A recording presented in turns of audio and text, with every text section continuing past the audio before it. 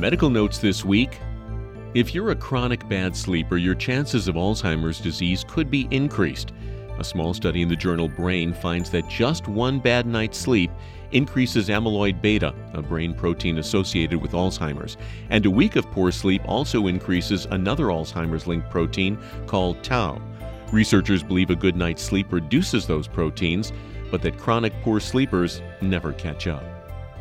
Have you ever had trouble getting a child to eat their veggies? Try changing the way you describe them.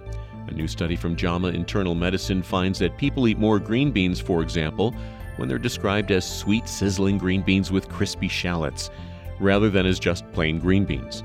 Researchers call it indulgent labeling, and it makes people 41% more likely to eat healthy foods compared to when they have their normal names. A compound that's found in foods like aged cheese, mushrooms, soy products, legumes, corn, and whole grains could boost lifespan and help prevent the most common type of liver cancer.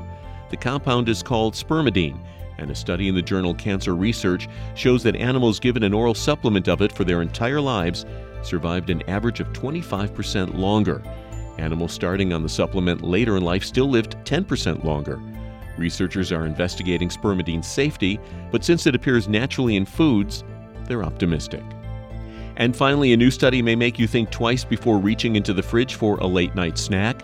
Findings presented at the annual meeting of the Associated Professional Sleep Societies suggest that there may be many negative health effects from eating at night. Researchers say people who eat after 7 p.m. had increased weight and higher insulin and cholesterol levels compared to those who eat earlier. The findings suggest that having meals earlier in the day may prevent overeating and help you stay satisfied longer. And that's Medical Notes this week.